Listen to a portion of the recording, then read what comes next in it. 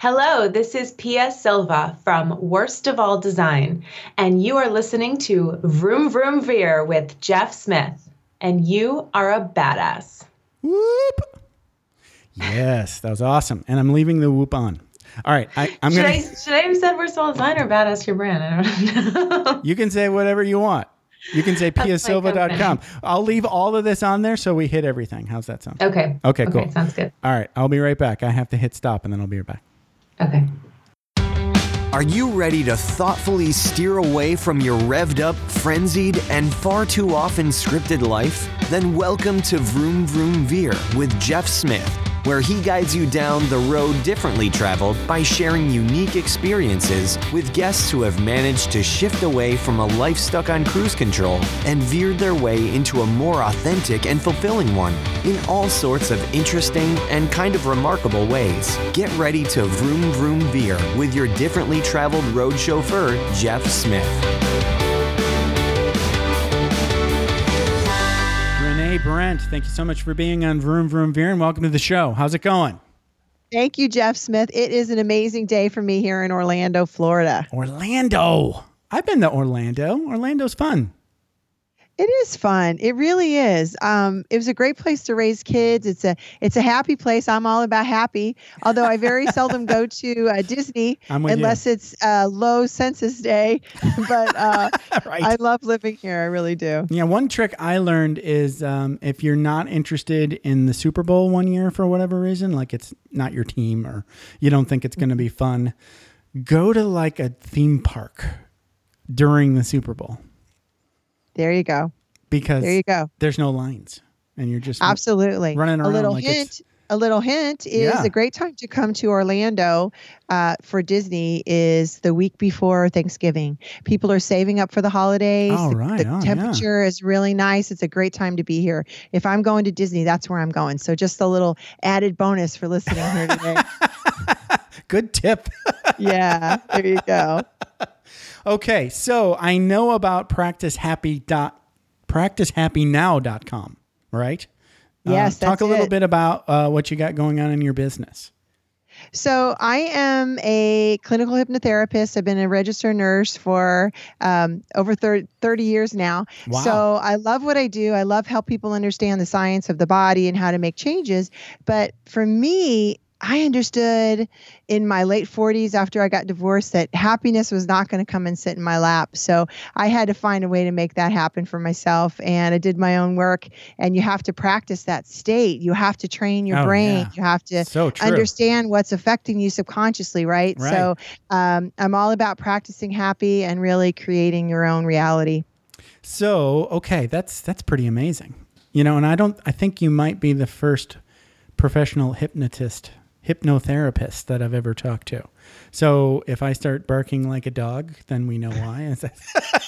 You're not going to I wish it was that easy. Me. I would have a lot of fun in my life, right?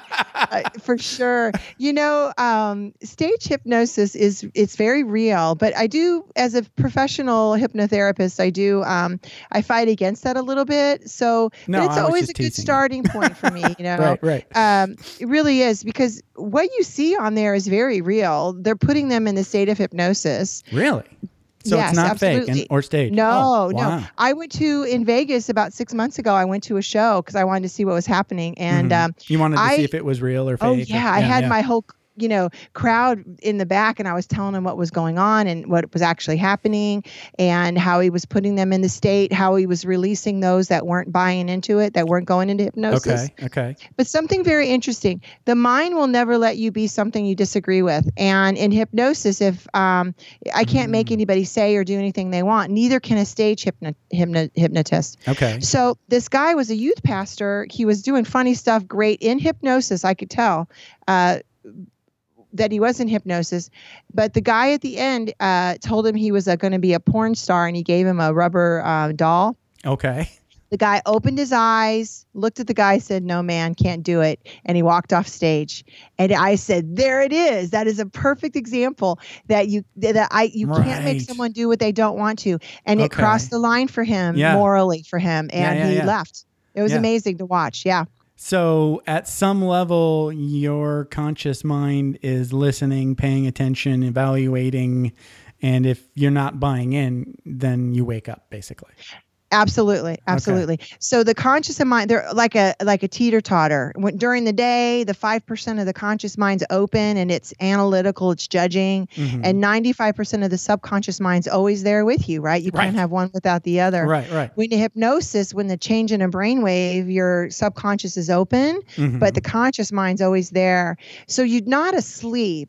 I tell people hypnosis doesn't put you to sleep, it wakes you up, because when you're in that state, man, you know your truth. You know your blocks, you know your real pain, and you can get to it and you can change it. That's where change happens, is in that state. You can't outthink your history. You can't outthink your false beliefs. So it's amazing when you're in that state. So absolutely. It's almost like you're using, like, I'm going to use a computer program metaphor, really, right? I mean, it's like hypnosis is sort of like, opening up an editor and rewriting some code. Oh, we've got some stuff in here about addiction. Let's open this up and delete tobacco. Something. Absolutely. Right? Yeah. That's what I do. Absolutely. Right. I do this really cool thing with people, is the control room of your mind. I do this for I've heard pain. of that. Yeah. Right. Yeah. For pain. So but you can't outthink it. You go into a state of hypnosis, not hard to do. And you go in and you visualize, let's say if you're having pain somewhere in your body, you see the dial connected to it and you say, oh, it's an 8. And then you slowly turn it down and you release it. Or if you have anxiety or fear, you see where the level is and you can turn it down. I do control room of the mind all the time with my clients. It's fun. Yeah. You're basically reprogramming. So, my book, How Big Is Your Butt, BUT, is about blocks, right? The butt is the block in people's life. Sure. That's just in the subpersonality of the ego state. So talk about programming. That part of you that's blocking you, trying to protect you or whatever it's doing, has a high intention. But let's say procrastinators, right? A lot of us have that. If you're procrastinating, that part of you is trying to protect you usually from failure because if you're stuck and you're not doing it, then there's no room for failure or disappointment, right? So it's just running that old program that used to work for you but isn't working for you. So in hypnosis, when you go in and change that computer program, give it a new thing, it's amazing how you stop the behavior. Yeah. What I went through this whole like spiritual, it was like scientific to begin with. And then I went through the spiritual side of, like working on, sort of like, what did they call them? Sort of like self-limiting beliefs, and just trying to tinker around and recode myself. And then, after I retired from the Air Force, I went to massage school, just mostly for fun. And did your wife like that? Yeah. Well, the only reason that she liked it was because I got paid to go. So I was making money. So that's all she really cared about. But you didn't give her any massages? Come on. Of course. She still begs for massages. She was begging for a massage last night, which is fine. It's pretty fun. But I learned that, not just, the brain computer metaphor works at all levels, right? That was another thing I learned, that, like movement habits, right? There's a program for that too. You don't, every time you want to lift up a pencil, you don't go, okay, you have to do all these very complicated, brain muscle coordination. No, you just lift up the pencil. You don't even know how you do it, right? But that's a program that you wrote way back when you were in kindergarten or something. And it's there and it's firing all the time every time you want to pick up a pencil or sit down or whatever, right? And there are different ways, different massage techniques where you can open up those programs and rewrite them too. I just think the mind and the body are just fascinating forever. Well, absolutely. So, for instance, it's very true. It's not hypnosis is only a change in a brainwave. You go from a beta, which is conscious, high beta stress, to alpha. So it's not that hard to get into it. So meditative state almost. Absolutely, meditation and light hypnosis are the same. It's an alpha wave, and deeper work is done in a theta wavelength, and then sleep is below that. Right. So when you're doing massage, you're very relaxed. You're in an alpha state. You are in an alpha state. Yeah. When you're at the end of yoga and you're just silent, you're in an alpha. You're in a hypnotic. Yes. Yeah. And the reason you love your yoga instructor, people will just follow them anywhere, is because they're very good at suggestions at the end. And when they can make you feel that great, it's because they know how to structure what they're saying to you to reach that subconscious mind and shift you in that moment. So it's not that hard to get into it. So when you're getting a massage, you're actually in a hypnotic trance. Wow. Now I'm going to hit the recorder to make sure they're not telling me to tip them way too much. Exactly. No, but of course you can't make them do anything they don't want to do. But if they appreciate it, they will absolutely do it. So when you're going into sleep every night, you're going into a natural state of hypnosis. So I actually teach people how to sleep again, because if you're not listening to your subconscious mind, man, if the only time you're talking it can talk to you is at night, that's going to keep you awake, or it's going to wake you up at 2 or 3 in the morning. Oh, so I know exactly what you're saying. Yeah. Yes. Yeah. So you have to learn some techniques to manage the subconscious mind, because it'll start as a whisper and then it starts screaming at you if you don't. And I also have a free meditation on practicehappynow.com. So I want to encourage people to go check that out if they're not sleeping. They should definitely do that. I'll put a link in the show notes for that. Sure. Yeah. Excellent. I love, and there's another one called, practicehappynow.com. And there's another one called Higher Self Meditation for people to start hearing that positive reframe in their life if they're feeling a lot of negativity, to go check that out. But the other thing is when you're waking up in the morning, this is a little hint for you and for your listeners. When you're waking up in the morning and your arms feel really heavy, Jeff, you're in a natural state of hypnosis. Okay. This is a perfect opportunity before you open your eyes to visualize how you want your day to go. I'm going to be calm when I do that project.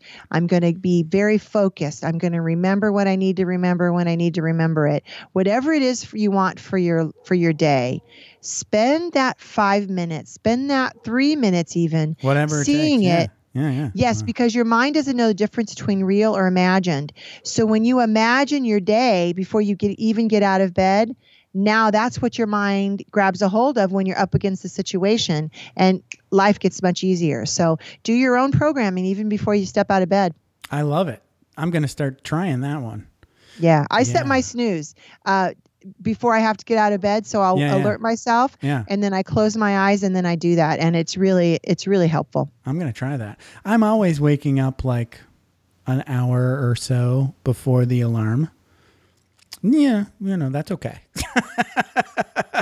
So learn how to if you want to go back to sleep, tell yourself it's safe for you to go back to sleep. You'll wake up, whatever it is, but learn to just take breaths and count yourself down, 10 down to 1. And by the time I get to the 1, I'll be asleep again, relaxed. Oh, yeah. Nice. You can do that. That's self-hypnosis. All hypnosis is self-hypnosis. Oh, okay. So you're just facilitating. Absolutely. Right. Yeah. Oh, nice. Yeah, because if somebody doesn't want to do it, it ain't happening. So walk us through the story. So did you start as a nurse and then work your way into hypnotherapy? Sure. I've been a registered nurse. I worked ICU, trauma, ER, loved it. I was really good at it. That's exciting and scary sometimes, right? Yes, all of the above. Right. ER nurses, trauma nurses are a little bit twisted in the sense that their sense of reality, but the ability to think very quickly when it's happening is just phenomenal. It's an experience when you have 15 people around someone literally saving someone's life. Right. It's very rewarding. But I was finding that find myself at the head of the bed with the clients who were alert and making contact with them. And I understood very quickly that if I can connect to someone, I could pace them to more comfort and ease, and they felt safer, and then they did better. So they used to call me the new age nurse. They used to put me at the head if I could contact and just allow them to just feel more comfortable. So I understood that how we think, and if we connect to something in our life, then it was easier physically. Because the physical body for sure. is just the GPS for the subconscious mind. So I was loving that, and I was raised 3 kids, and 20 years married, and my husband fell in love with someone else, and that's a big it was veer. devastating. It was a big veer. It was, because I just felt like, I was good. We had a lot of humor in our marriage, and it was good. I never would have left the marriage. Was I joyful? No, but I would have stayed in it. It was good, And so he fell in love with someone else, and I felt a little lost and surprised by it. This is what I understood very quickly, is that I had wounds from my childhood. Was raised by an alcoholic mother and who made bad decisions, and I love her and I've forgiven her in my heart. I talk about this in the book. Okay. There's a chapter called Let's Talk About the F Word, which is forgiveness. And okay. I like a play on words, but forgiveness is the key to creating your own state of happy. So forgiveness is essential for healing. So I did forgive my mom, but the point is I spent a lot of my time hiding in a closet, telling myself it's okay, it's not you, it's them, it's okay. There was a lot of chaos in my life, and I just knew that I had to keep myself safe. I was really blessed with that ability. And after one particular time in the divorce, just devastated, I found myself in my closet, Jeff, rocking myself, telling myself, it's okay, it's not you, it's him, it's okay. And it was like a moment, it's like the lights went on in the closet, and I was like, oh my gosh, this isn't even about my marriage. This is about my childhood. This was the same scenario. I didn't feel safe. And him falling in love and leaving and divorcing exposed the wounds that I thought I had taken care of from my childhood. And my childhood had left me with these feeling of unwanted, unlovable, and not valued. So your husband of 20 years falling in love with someone else, push salt in those wounds. So right. That's Yeah. So I understood, and it was very clear to me, and I started doing my own work, and I healed those wounds. I understood that it wasn't my truth. I could disconnect and untether myself from my past and know my truth. And I understood then that anyone can get over the end of a relationship. I had to take care of these wounds. And in the end, I forgave him. He was just trying to find his version of happy. And thank God he did, because it opened me up to healing. It opened me up to this beautiful career of hypnotherapy. And it opened me up to a beautiful, beautiful giving love that I have in my life now with my husband. So I can look back at it with wisdom, but this was definitely my vroom, vroom veer for sure. That's like a blessing in disguise almost. Absolutely. And that's what I help people understand, that there's life after a trauma. There's life after a divorce. There's life after an illness. There's life after a death of someone very important to you. And it's your perception. You choose how you respond to it, but you can learn from it. And it's not a failure. It's just something to learn from and to grow. And thank God it happened, honestly. Right. Wow. Thanks for sharing. That's pretty deep. So did you learn or become the hypnotherapist basically to help you rewrite your own code, so to speak? Well, I did. When you're in a trauma or drama, your subconscious mind, when you're emotional, your subconscious mind's already open. So traditional therapy can work really well, but you begin to close off and get very conscious about your issues. And when my therapist said, "Thank you, Renee, for wrapping it up in a bow and handing it to me, but it's not going to help you solve your problems." Yeah. You know what I'm saying? Yes, we all do that. Right. Yes. Yeah. So I would figure it out before I got in there. So, because it wasn't safe. So I knew, and she particularly was not great at getting me to drop into my subconscious mind. so I had to find a different way. And when I was a young mother, I had two beautiful babies, and I knew I wanted another child. He was waiting for me. I just knew it. And I used hypnosis to help me understand that my subconscious mind's not going to let me become something I didn't agree with. And in my heart, I didn't feel like I was going to be as good a mom to my third baby as my first two. And that hypnotherapist helped me change that. And I wanted to help people the way he helped me. And really, so when I got divorced, I was lost and I was on a treadmill, and an interview with a hypnotherapist came through, and I was like, oh my gosh, that's what I'm supposed to be doing. That's absolutely my path. And wow. Just like that. Yeah. It was just like that. I got off the treadmill and changed my life in 24 hours and never looked back. And during that work, then I opened up and I worked with the hypnotherapist and finished the job. And, we're always a work in progress, but I have a lot of joy in my life. I'm living my passion, and I get a front row seat every day to people taking back their power, reprogramming their computer, so to speak. Right. And that vroom vroom veer, when you see them and they can see an off ramp right on a highway they've been stuck on, right, and they see the off ramp, and that's hope. Man, that's just like the best. It really is. Right. I can get off sometimes I think of remember the Jetsons? Of course. Yeah. Jane, get me off this crazy thing. There you go. It's a great metaphor for life, right? Yeah. Sometimes you just have to figure out where that damn stop button is, Anyway. Yeah. Well, sometimes we don't know because if you don't know, this is why I wrote the book, honestly, because we're not taught how to manage our subconscious mind. And I understood when I started my practice that we're not taught. We're taught how to push it down, push it away, say, oh, that happened a long time ago. That can't be bothering me. And I understood just because you turn down the volume doesn't mean it isn't running in the background. And you have to deal with it, because if you're not have skills to manage your subconscious mind, someone else is driving that car, and it doesn't feel good. It doesn't feel safe. So get in the driver's seat, learn how to manage it, and you're in control, and you feel safe, and you feel free, and you trust yourself again, and you can, veer off that ramp that you choose. Yeah. I want to share a little, this is like not a big deal. It's not like like a divorce or anything, but it was an example of how I don't even know really how, but I became aware of some negative self-talk while every time I would fly to Japan, because again, wife from Japan, so I have to go back quite often. And so every year it seemed like I would be like more whiny in my head, right? About, oh, this is such a long trip. Oh, I'm so tired.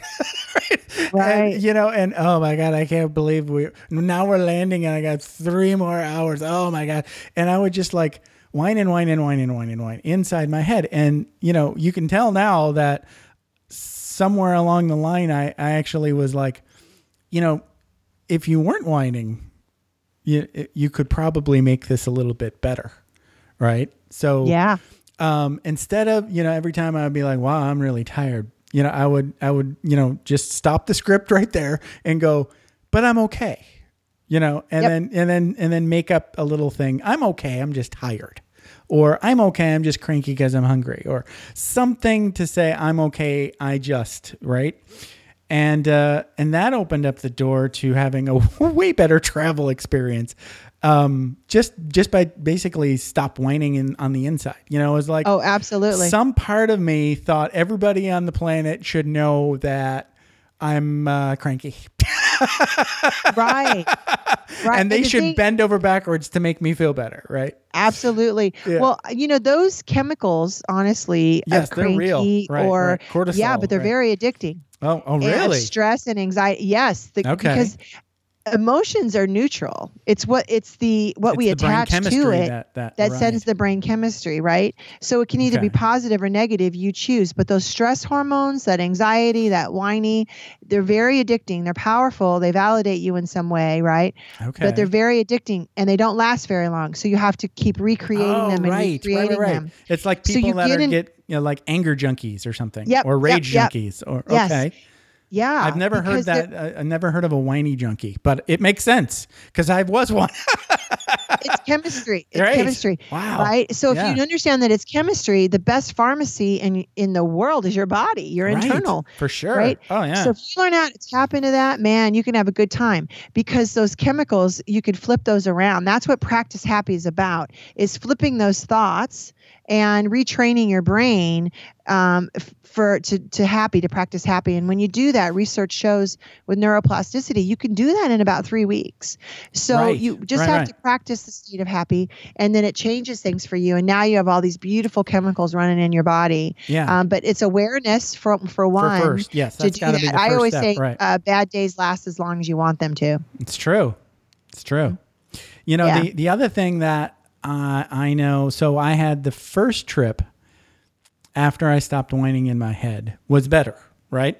But then I started like reading blogs and whatever I could find to figure out how, people travel all the time and they seem fine and they work and do stuff, right? So I was like, I must be doing something wrong. So I also learned that like some sort of like counterintuitive stuff. Like as soon as you get off of an airplane, do like as many push-ups as you can stand. You know? And you know why? That's chemistry. Right. Because now you're pumping, you're activating your prefrontal cortex. It's going Right. to help you find balance. Yeah. So yeah, exercise is really important when you're feeling negative. Also, that state of gratitude, right? Gratitude and fear Right. or anxiety They or don't go anger together. can't Right. exist. No, they can't exist in the same space.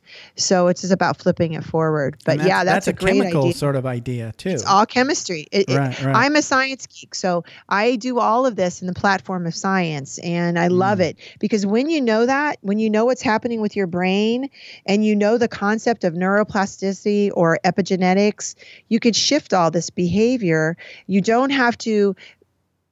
Your perception of a disease or an outcome is so important because you change the chemistry, but you also change these receptors in your body for Right, that right. disease or that pain or whatever it is. Right. So it's really important, and it's a lot of fun to get into that and learn to manage it. Oh, for sure.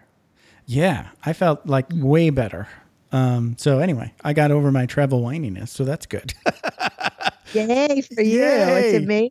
Life gets a little easier. So when yeah. you're having those moments or negative self-talk, or you have a certain behavior, something you can do is drop in, take some deep breaths, and ask that part of that behavior, why are you here? Why are you showing up? And when you're quiet enough, Right. your subconscious mind is always trying to talk and help. It'll say, oh, I'm just here to protect you, or I'm just here to make you happy because you hate traveling and you don't get to do what you want to do in Japan, right? You'll get answers or whatever it is. Mm-hmm. Now you can do that reprogramming, but you have to argue for your truth, and you have to just ask that part of the behavior, why are you here? What is your intention? And listen, and you'll be amazed at the answers that you get. Yeah. That, the first thing that comes to mind is a lot of times those emotions just roll right over you and you don't even, you're already cranky, right? So you have to have some sort of mechanism to become aware, right, of the feeling. It usually is like, I'm doing a new diet now, and it's the 4 Hour Body by Tim Ferriss. Mm-hmm. And this is probably my second like reattempt Reboot. for screwing up, for a while. And this time I read a little bit more and got some more of the principles in the book instead of just like stopping, and going, okay, I got enough. I'm going to go now. But one of the principles that I think I missed was that certain foods sort of like spike your sugar, and then you get this insulin response. Mm-hmm. And not only does that like turn off fat burning and turn on fat storage, which you don't want to do if you're trying to lose fat. But it also feels very distinctive. I've learned to feel that. I know if now when I have accidentally say like eat a piece of cheese in my salad, I'm like, 15 minutes later, I can feel this like sensation in my body of, hey, that's insulin.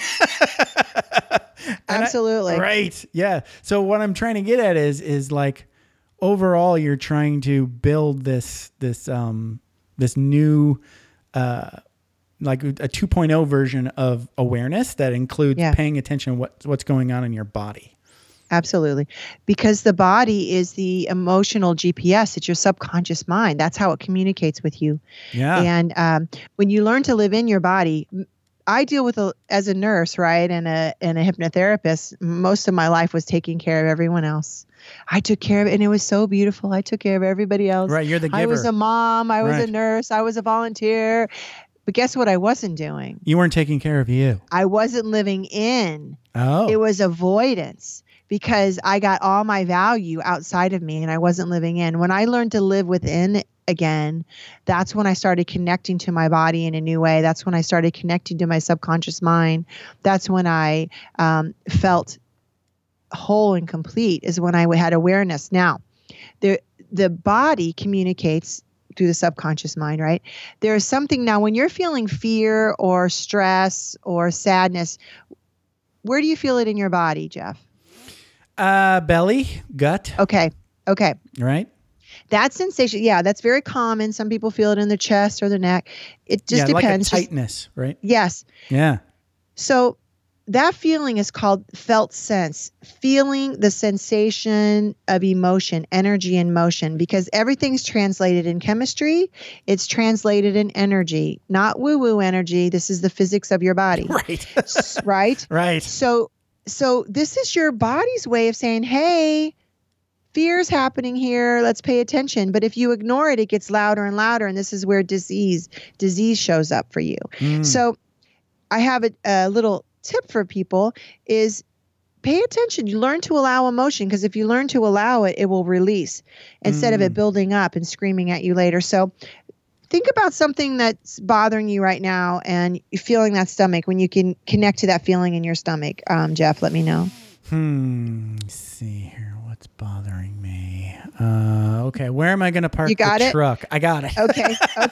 I know you're moving. So that's right. So think about that. Kind of notice what level it's on from 1 to 10, 10 being the worst.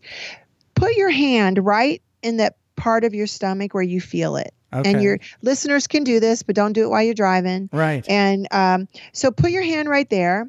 I want you to close your eyes. Take a big breath in. Exhale. Tell yourself to relax. Good. Do that one more time. Big breath in. When you're breathing, that's really important. When we're trying to suppress emotion, we hold our breath. So it's important to breathe. Breathe, people. Breathe. Exhale. And when you tell yourself to relax, you're talking to the subconscious mind. Now, I want you to note the sensation. No judgment about what it is, where it came from, why it's there, nothing. Just pay attention to the sensation. And this sounds a little corny, but it really works. Send it love and acceptance. So just do that now and watch what happens. Feel what happens. Sense what happens. If it moves, I want you to move your hand with it. I kind of relaxed a little bit. Good. And it got what? Smaller, right? Yeah. Yeah. Yeah. This is you allowing emotion. This is you releasing it. Nice. And now when you do that, you can let go of it. And now you have an opportunity for a new thought. So this is learning to allow emotion without being caught up in it. So it's very, very important to just pay attention to that. And it's very healing. No, it's pretty amazing technique. I like that. That's pretty cool. So do you like, I know you have a meditation on your website. So I'm taking you meditate. I do my own personal work. Yeah. I 20 minutes of meditation is like 4 hours of restorative sleep. So, and that's where change happens. You can't outthink your life. You can't outthink your stress. You have to move into an altered state. So I do at least 20 minutes, usually an hour of meditation a day. Wow. I just schedule it into my life like it's an appointment.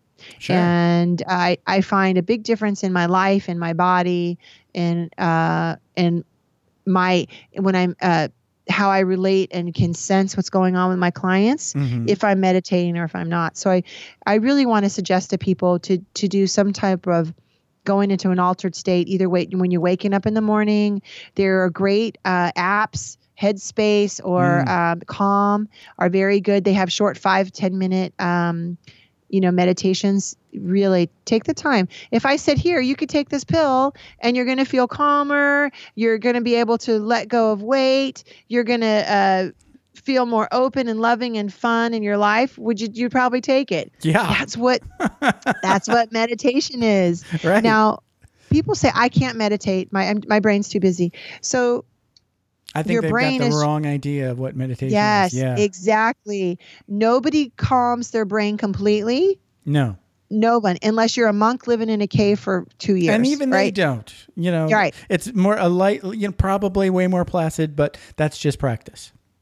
It is practice. So if your brain is very busy, it means your heart is very busy. This is why you absolutely should go into meditation and argue for your truth and figure out what your blocks are, learn how to manage your subconscious mind. And you can't outthink this. Positive thinking does not work when you're in a survival state. It just doesn't. So you have to drop into an altered state. Yep. Yeah, absolutely. Absolutely. Right. So let's talk a little bit about sleep and how sleep is so important for people always, for everything. But I know one of the big things is stress, right? It can really help alleviate stress. So what are your thoughts on sleep?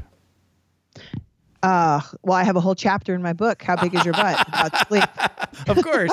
It's yes. That would be another pill, right? Absolutely. Oh my goodness. If you're stuck and you're irritable, just try sleeping. You can do it. It's a misnomer that when you get older, you need less sleep. It's not true at all. It's just something we pretend to tell ourselves. But what happens when we get older is that we've spent so many years ignoring our subconscious mind that it is screaming at you. And if the only time you're doing it is that when you put your head on the pillow, it will talk to you then. Right. So I teach people one of the things about sleeping better at night, eating better at night, feeling more connected to your family, your life, is learn some techniques through the day to just pay attention to the subconscious mind. Do some breathing. Do 5, 10, 20 minutes of meditation. Do these techniques that I teach in my book. And then by the end of the day, you're much calmer. And your subconscious mind goes, yeah, they're listening. We can go to sleep now. And if you can't sleep, do the meditation into a natural brainwave. But also I tell people, I do this myself if my mind's racing. I'll write it down on a piece of paper, what's bothering me, the list of things that are going on. Right. Yeah. And helps. I look at it and I tell my subconscious mind, I say it out loud, help me find solutions for this while I sleep. And I turn it over and I put it on the side of my bed and I go to sleep. And that works. It does work. It does work. Yes. And I have lots of tips in the book on sleep. But download the meditation, please, if you're not sleeping. Yeah. Oh, you've got one specifically your life for sleep. Will get, yes. Oh, yes. Your life will get so much easier if you're sleeping. Yeah. I feel bad when people tell me they haven't slept for 4 years. Yeah. I've noticed when I was in massage school, I was hanging out with a lot of 20-somethings, right? And I remember I was like this when I was in my 20s too. It's like, I don't know if it's a age thing or a cultural thing, but specifically just when you get on your own, so you're in your early 20s, it's like sleep is the enemy. It's like nobody would say that, but it's like this stamina contest of who can stay up longest, right? And of course, once you get to 40, then you're just dying for a nap always. But absolutely right. But I think some of that lingers. My wife is a good example of her sleep patterns are really weird to me. First off, I was in the military forever, so I just kind of programmed myself to get up early because that's what I was doing all the time anyway. So I just got into that habit of being early riser, awake. And then at night, I'm pretty much ready to go to bed, Yeah. But she's like the opposite. So she wants to like stay up all night and then like, just she doesn't sleep good, and then she naps a lot, because she's just exhausted, so. Yeah, absolutely. So this is interesting enough. So the part of you that's not sleeping, sometimes it's fear-based. Oh, really? Because it's not safe to sleep. Yeah. I remember that. Yeah, I'm afraid right. if my mind is quiet, then I'm going to remember all this pain in my heart. So I'd rather just keep busy and go. And I had a woman one time, she was not sleeping, could not sleep. I even had a hard time really getting her to relax within hypnosis. But eventually we took it slow. I never lead, I only follow. And we went. She had a hard time because she felt that if she closed her eyes and went to sleep, she was going to miss something really important or things weren't going to be safe. So I regressed her to a past memory. She was 3 years old and she had a younger brother who was born with a lot of heart diseases and breathing issues. And when she was 3, she was in the room with him. She was asleep and she woke up and him in the next crib was gasping for breath and dying.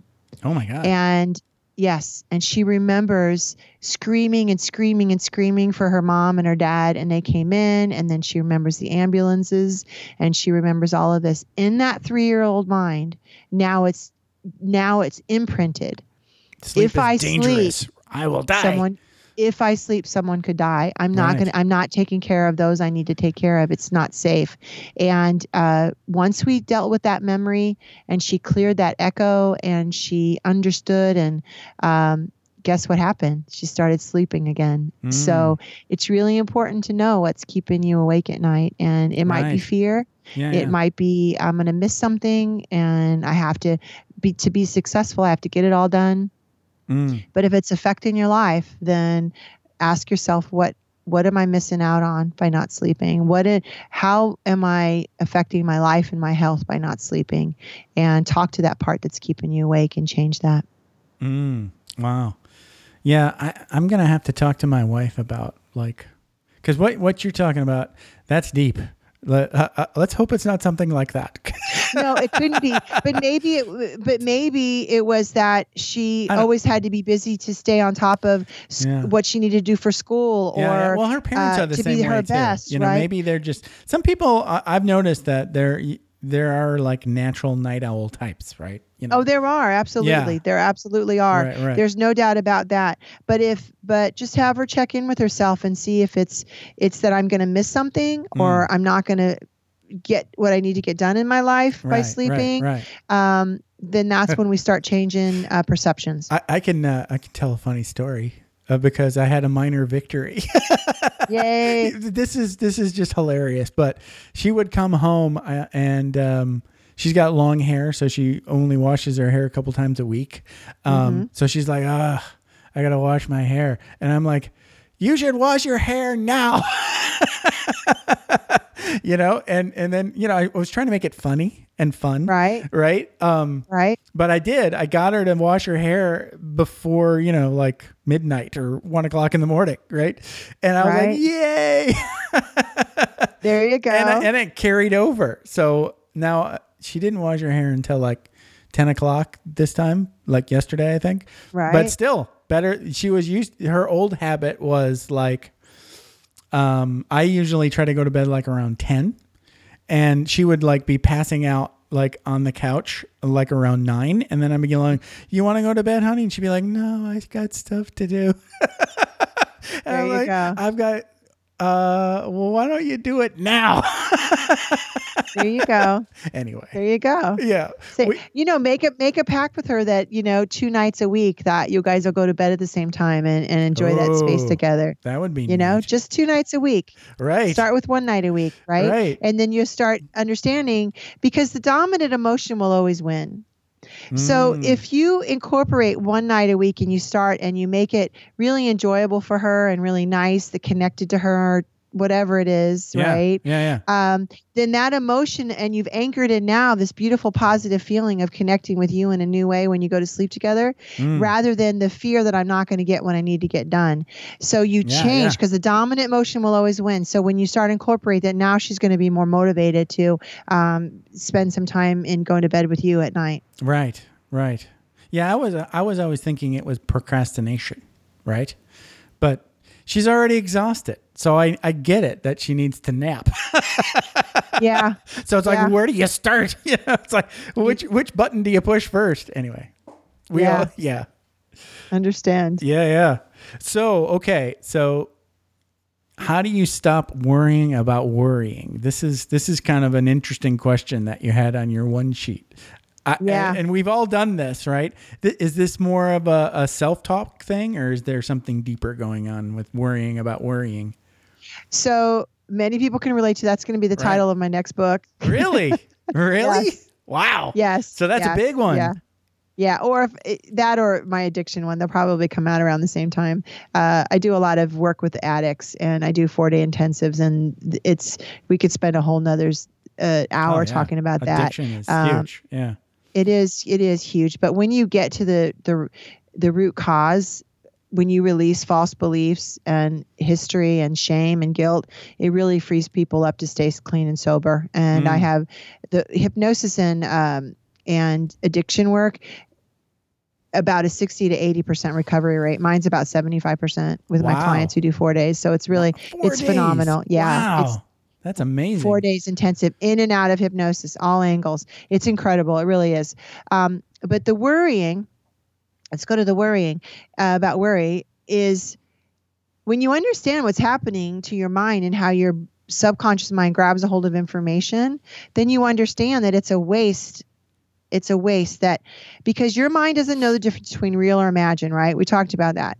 So when you worry and you create scenarios, if I don't get this done, then my boss is going to be mad at me and I'm going to get fired, and I'm going to lose my home and I'm going to be homeless and I'm going to be alone and no one's going to love me. And right. You just keep kicking the wheel. Oh my gosh. Kick the wheel. So do you get hooked on kicking the wheel? Is that You do get hooked on kicking the wheel, but train your brain that I have to think about everything to try to find solutions to be safe and ready. The truth is, you're bringing that back on you like it's already happened. Your mind and your body are reacting like it's already happening.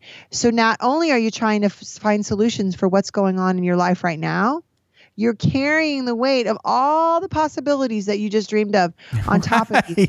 Right. You're living through the worst case scenario, essentially.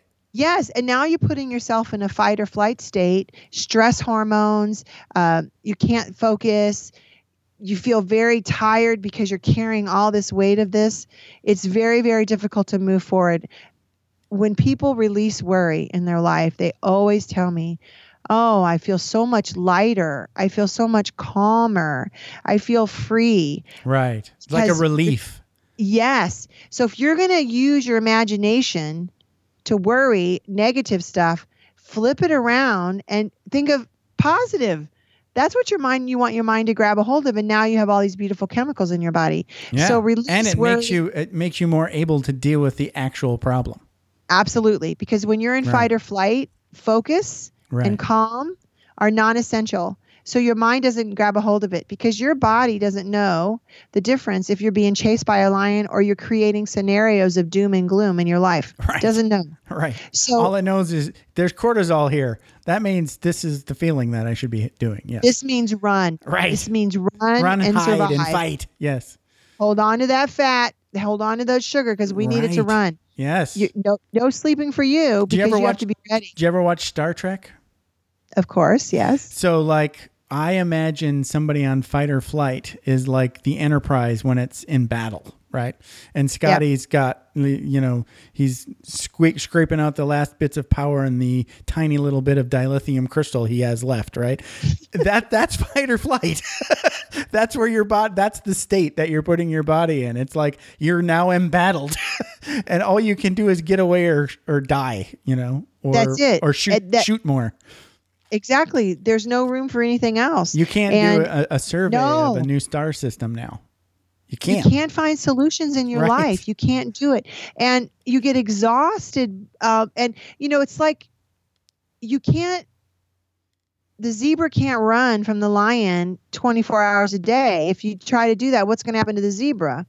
It's going to get Just exhausted. die. It's going to, it's just going to get sick. It's going to die. It's going to get caught up. So we're not meant to run in that state all the time. And you Right. can get into like endocrine failure and adrenal failure. And Those are the fight or flight addicts, basically, right? yeah. Like the road But if you do that, ragers, right? it used to work for you, right? It used to get things done. But if you're feeling tired or you're getting sick or you're gaining a lot of Right. weight, Chronic. look at that. So very important. Don't worry, people. Yeah. Use your imagination for positive. Yeah. Inject yourself with these incredible chemicals and let go of anything and ask yourself, what am I giving up by this behavior? Yeah. And what can we gain? I remember my self-talk about worry it made me feel like I was being responsible, which is kind of crap, right? Yeah. When you really think about it. It's okay to say, like, imagine the worst case scenario, but then you have to think of the best possible thing, and the real result will be somewhere in between.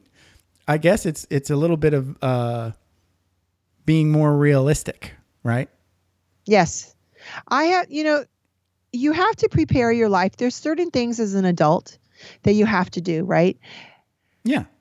But it doesn't help to create scenarios of doom and gloom. Right.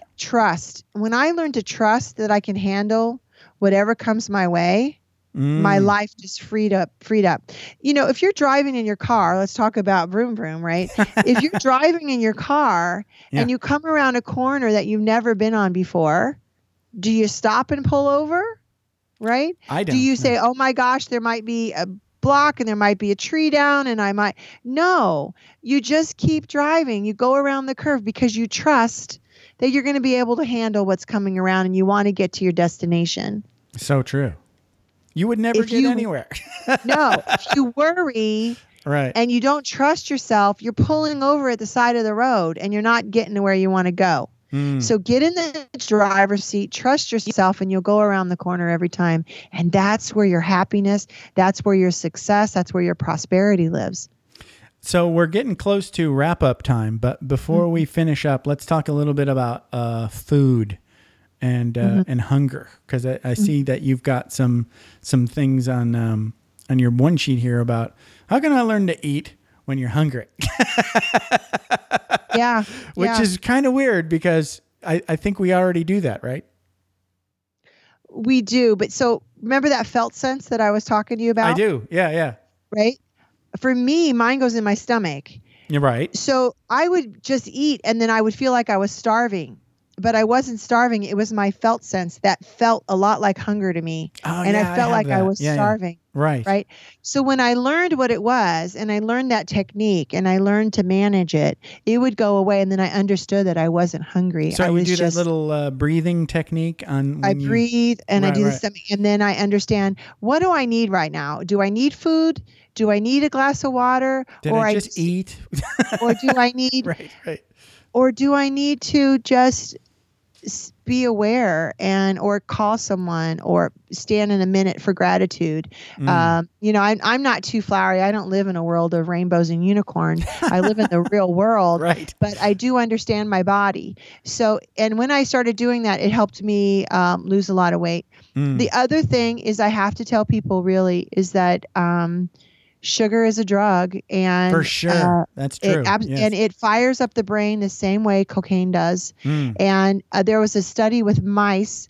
They got them hooked on cocaine. Wow. Okay. Yes. And so they would wait for the cocaine. They would wait, and then they got them hooked on sugar. And they put both cocaine and sugar in the cages. Guess where they stood and waited? They waited for the sugar. They waited for the sugar and ignored the cocaine. It fires up the brain. It's so powerful. And the industry, I'm not a conspiracy theorist, but the industry pays a lot of money to get the world addicted to sugar. So it's hard to release it. but do yourself a favor, take back your power, and try to release sugar out of your life at least 80-20, at least 80% of the time.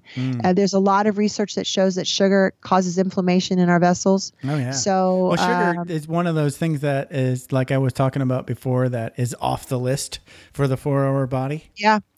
Because you can immediately feel that sugar spike and then the insulin response that just makes you feel like, it makes me feel like there's too much heat inside of my body and my heart is racing kind of thing. Yeah. You know? Yeah. That's what the felt sense is. Yeah. Yes, exactly. And you're having a chemical reaction. Right. But also when you're spiking up and down in extremes, when you're eating a lot of sugar, urges, negative thoughts tend to show up for you. Right, so right. My addicts that I work with yeah. And my anxiety clients, I teach them very quickly that you have to release sugar to really find that calm, to find that sense of balance. And it's not just sugar either, right? I mean, no, it's added sugar. It's added sugar. Like I get it from like fruit. I only eat fruit once a week.